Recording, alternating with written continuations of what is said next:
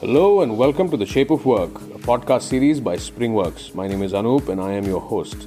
Each week, we'll be talking to top people managers across the world on the future of work and how it's shaping our workplace.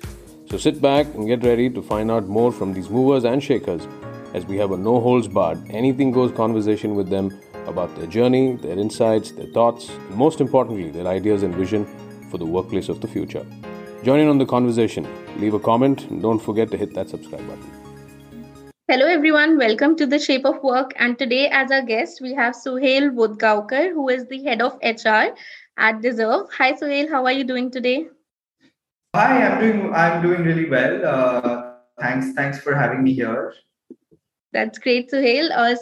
Where are you currently based out of?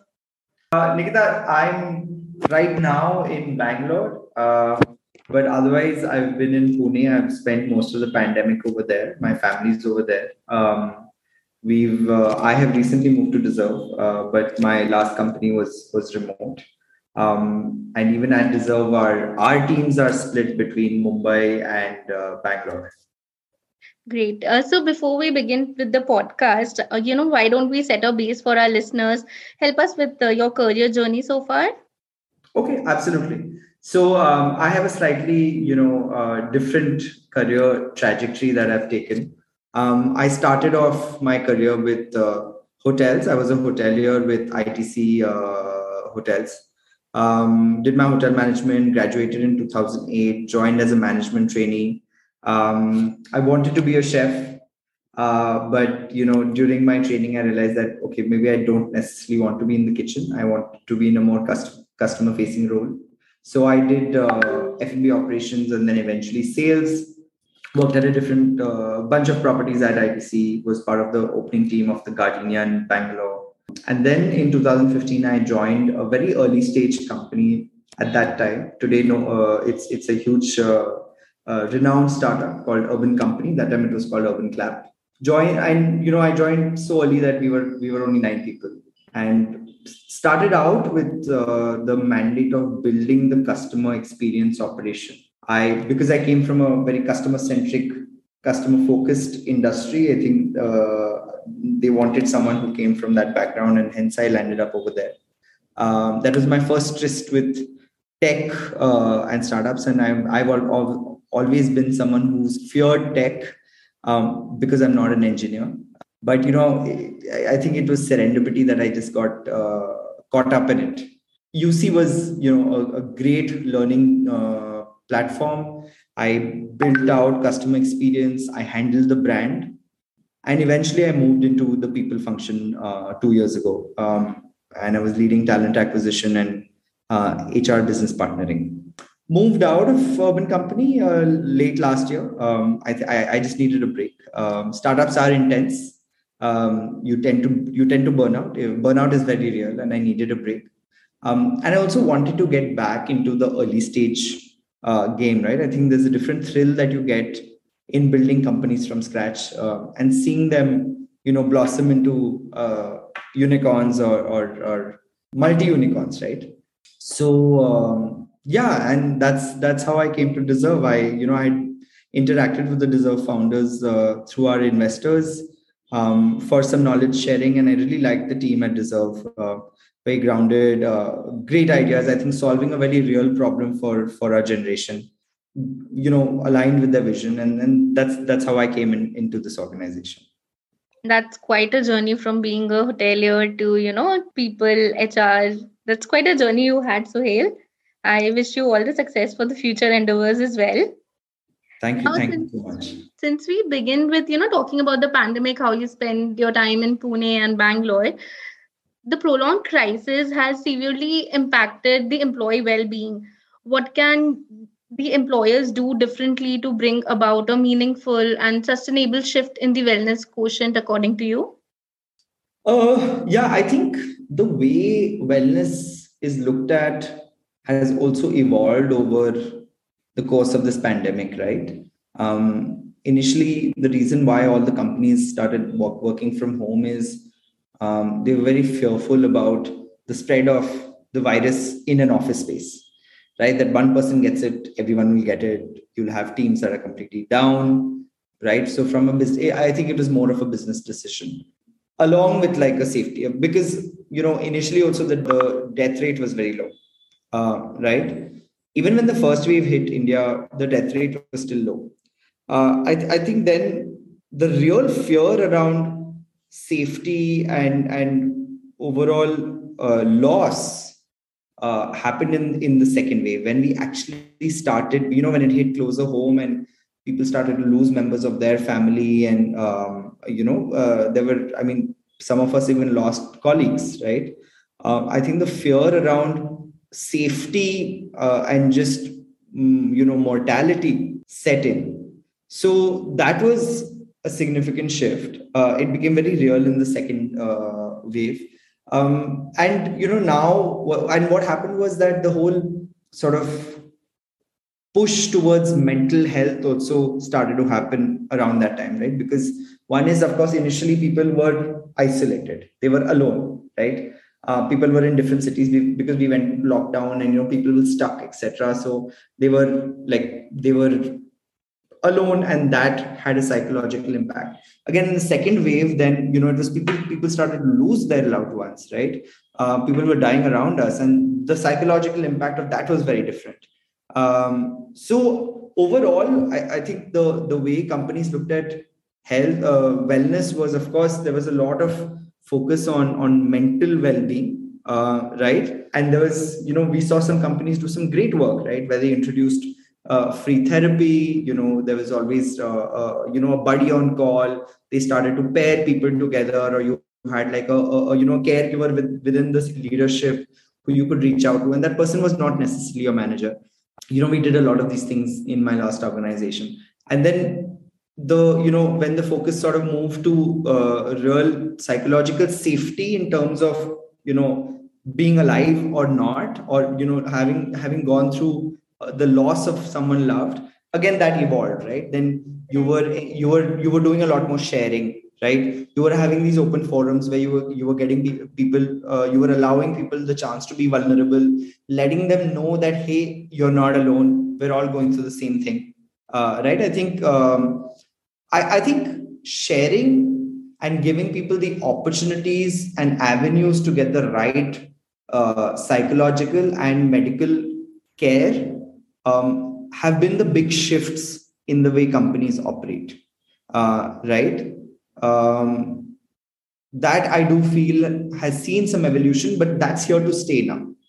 That's a good insight for 2021. What do you think would be, the key learnings that you might drive your people strategies with in 2022?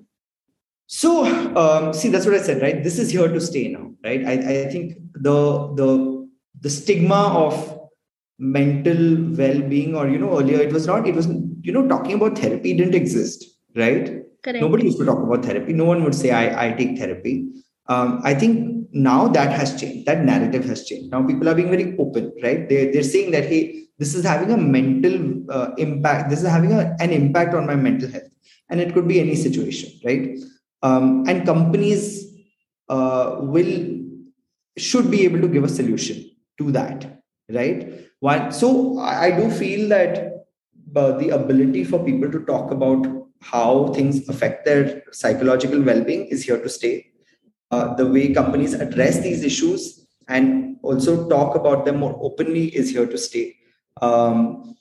Most companies are going to adopt a hybrid way of working, which means that some people are going to be remote, some people are not going to be. Some people want to come to the office, they're going to be given a choice. One thing that's going to be, I think, hard for all companies is how not to differentiate between employees who are in the office and those who are. If you've given them a choice, then you cannot differentiate, right? That's going to be a tough one, and I think that's where a lot of HR business partnership is going to be required. I do think that the pandemic has now sort of propelled the HR function to be front and center, right? And look, I moved into the HR function during the pandemic, right? I moved in for a business reason, so I know the importance of distributing this work, right, between business leaders and HR leaders. But it's going to be very important to ensure that cohesiveness between remote employees and non-remote employees happens. Since we are already talking on the front of, hybrid work culture, I have another question for you. With employee experience taking center stage in the age of digital and hybrid work, what are some of the challenges that are likely to turn up apart from the performance metrics that you just mentioned? So one is this, right? Like I said, it is going to be very hard to not differentiate between employees who are physically around you, and I'm talking about a manager, like any manager who has a team that is mixed, which has people who are remote and non-remote. The natural bias is going to be that, hey, I share a relationship with the person I meet every day versus the person I meet on Zoom, right? So I think that is definitely going to be a big challenge, which leaders will have to be very conscious about. Right? In fact, I feel that's going to be the biggest challenge, because what happens is, come appraisals, come performance reviews, this will creep into the way you perceive people, right? And that's going to reflect in their performance reviews. I think that's one piece that's going to be important, and it's not going to be easy to solve for. Right? We are human beings at the end of the day. The second thing is, it's also about the business, right? Employee experience directly, translates to, better business outcomes, right? And I think it's important to sort of work backwards also, that what is it going to take the business to succeed, right? And then how do you sort of drive your people strategy? Rather than sort of basing your people strategy and then looking at business outcomes. I think a lot of companies, what happens is that HR function, comes up with a people strategy. There is a business strategy, and both are not necessarily talking to each other. I think it's important for HR functions to align very closely with the business, right? Understand deeply what the business strategy is and base their people strategy on that. This, I feel, has to be like a very sort of clear and conscious, agenda that is driven by every leader of any organization. I think employee experience, has to be measurable. One thing we did a lot was constantly measure what employee experience is. We used NPS as a metric, which was very helpful. And there was a target for every business partner to move to drive up their functional NPS, right? But employee experience is actually very broad, because what happens is, for some teams it is what they want, what they're looking for is appreciation, right? For some teams it was, and it also depends on the level. For some teams it was, or some levels it was, that we were just spending so much of time in meetings. So calendar management was an important sort of lesson that people needed, right? And an intervention, just calendar management, right? Imagine telling teams that, hey, you can't have more than 6 or 5 or 6 meetings in a day, right? Then also time off, that, hey, if you are off, how do we ensure that nobody's calling, right? So there are small things which, small interventions that are needed, which is the perception that is overall employee experience. But there are larger things also, right? Like now, if you see ESOPs, compensation has become such a big talking point right now, because there is so much of attrition. Companies are hemorrhaging talent. There is so much of money in the market. So there are no bands anymore, right? Compensation is through the roof. So I do feel like employee experience is too broad a topic. I feel like for different companies at different stages, you have to base your people strategy on your business strategy, and not the other way around. Both are not mutually exclusive of each other. They are very integrated, and then take it from there. That makes sense. That definitely makes sense. So, when we are talking about barriers that can happen with these different strategies, there is another question that's there in my mind. What are some workplace barriers to implementing employee learning during these volatile times? What's your plan to overcome them? I think learning is one of the biggest offerings you can give to an employee, After having done a lot of interviewing and recruitment, people join another company for the learning opportunity more than compensation, right? It's learning that's the biggest sort of driver to join a company, followed by culture, and then followed by compensation, right? So you can't ever discount learning, and that's what I really that's what I feel that every leader needs to think about, right? That are their teams learning enough, and not just their immediate reportees, but everyone down the line. And this is a slightly double-edged sword, because you only learn when you're pushing yourself, right? When you're doing something that is out of your comfort zone, which means that you could be you could be in a team that is being pushed for your own self learning. I do feel that, like, a lot of leaders right now in this situation might feel that, hey, we can't push our teams, we can't push our team members because they leave, right? But it's important to communicate this, that look, your learning is important to me, and hence we want to ensure that you're thinking out of the box. We as leaders, we should not be solutioning, we should be getting the solution out of the people in our teams, right? And that's where I say, you're pushing them to think, you're pushing them to act differently, you're pushing them to raise the bar constantly, right? But I think it has to be done in a you have to be very communicative about this. So your communication has to be absolutely clear. The other thing is that also giving them time and space to get some external learning, right? Companies are making LinkedIn learning available to their employees. They're making courses available, etc. So in performance, and look, you can't spoon feed people, right? You have to give them the space and expect them to be able to do it on their own. But I think it's also important to when you assess people at the end of the quarter, or at the end of the end of the half year, you should also ask them, what external learning have you done? And if the answer is no, then in the plan for them for the next half year, you build this in, right, and hold yourself accountable. While you're not going to be necessarily doing the course or program to teach them, you're ensuring that you're at least giving them the time and space to do it. Ultimately, it is important to upskill and learn every day. Yeah, absolutely. The unfortunate truth with remote working is that a lot of learning happens when you interact with different team members, right?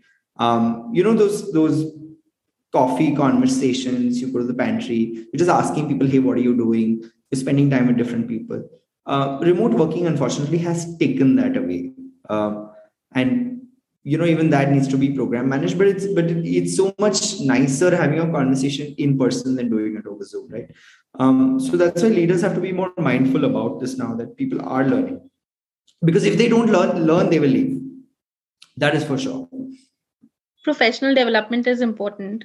Absolutely. Professional, and it could also mean that someone is just learning a language, right? But you're giving them the space to do it. Correct. So in your opinion, what are the cornerstones of building an inclusive and high performing digital work culture, since we are already talking about Zoom? So here's where recruitment teams play a very key role, right? I do feel that a lot of our recruitment is done reactively more than proactively. It's only at a leadership level where are you really sort of investing time and figuring out the right person to bring into that role, right? I think one important step is to invest in a recruitment team that is working proactively as well as reactively. And so what does that mean, right? Reactive is there are open roles because someone has left, etc. And the way attrition is now, you're always going to be behind the curve. You'll never have enough people. Every team will say, "Mujhe log chahiye," and teams are scrambling to hire for that. But you also need to have a dedicated team that is active on that is working on proactive hiring, right? And this is where you want to invest in bringing diversity. and by diversity, I don't just mean that having people, with who having, a certain male female ratio, or having, employees from the LGBTQ cohort, etc. It generally means that just having people who bring in divergent thought, right? Like, let me give you an example. You have a product team, right?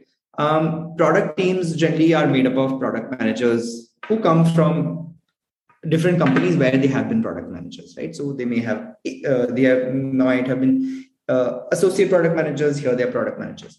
But I think it's important for teams to think about bringing in different kind of people. Like, you can have, you can hire a couple of people who come from consumer product companies, right? You can have people who grow internally into the product team, right? So in our case, they come from the investing team, or they come from the engineering team, right? You can have, you can be hiring directly from management consulting firms, right? And then you also like bring in people from different sort of tech backgrounds altogether, right? You hire people from B2B SaaS companies, right? Because what happens is that divergent thought on the table brings in a lot of there might be some friction, right? But it just broadens the horizon and the way your business is built, because then you have a very 360 perspective, right? And that is important for any successful business. So when you have a proactive recruitment team, they are already looking at the existing pool, the base of employees, and saying, okay, we already have these kind of people. Now let's look for slightly different people. Let's look for people from different backgrounds, right? Like, can we hire people from fashion for the product team, right? And of course, like, it's important to have a good mix of men and women in any organization. So if there are teams where your female employee base is low, then you are consistently working towards increasing it, and that's where proactive recruitment teams really help. Yeah, that's what I feel like it. That's how you can effectively work on diversity. Otherwise, it never happens, because you're just firefighting. It's the different point of views that matter in building up the products and the services. Absolutely. And most companies, they might have like I've seen companies have a very large female consumer base, but like an all male engineering team, right? So you are building tools or you're building products for a female consumer. You don't know. I mean, only a female knows what a female consumer needs, right? If she is a consumer. So yeah, I think that thought is important, and understand, and having an employee base that mimics your consumer base. Right. So I think, Suhail, we have reached the end of our podcast. It was great having a conversation with you today. So if our listeners, if they want to connect with you, how do you think they can do the same? I'm on LinkedIn, right? So they can reach out to me on LinkedIn. I'm also on Instagram. My handle is at side please. I'm not so active on Twitter, but I think LinkedIn is definitely the easiest way to do so. Definitely. That was great having you, Suhail, and we look forward to recording more such conversations with you. Thank you. Absolutely. I'd love to do that in the future. Hopefully, I would have done a little more work on the people side at Deserve. I think this year is going to be very interesting, because I think we're close to the end of the pandemic. I'm keeping my fingers crossed here. And now, once we're out of it, I think there'll be a lot of evolution in the way companies operate and teams operate, right? So it'll be interesting to see how this year lands. Right. All right. Thank you for your insight, Suhail. Thank you so much. Bye. It was lovely talking to you.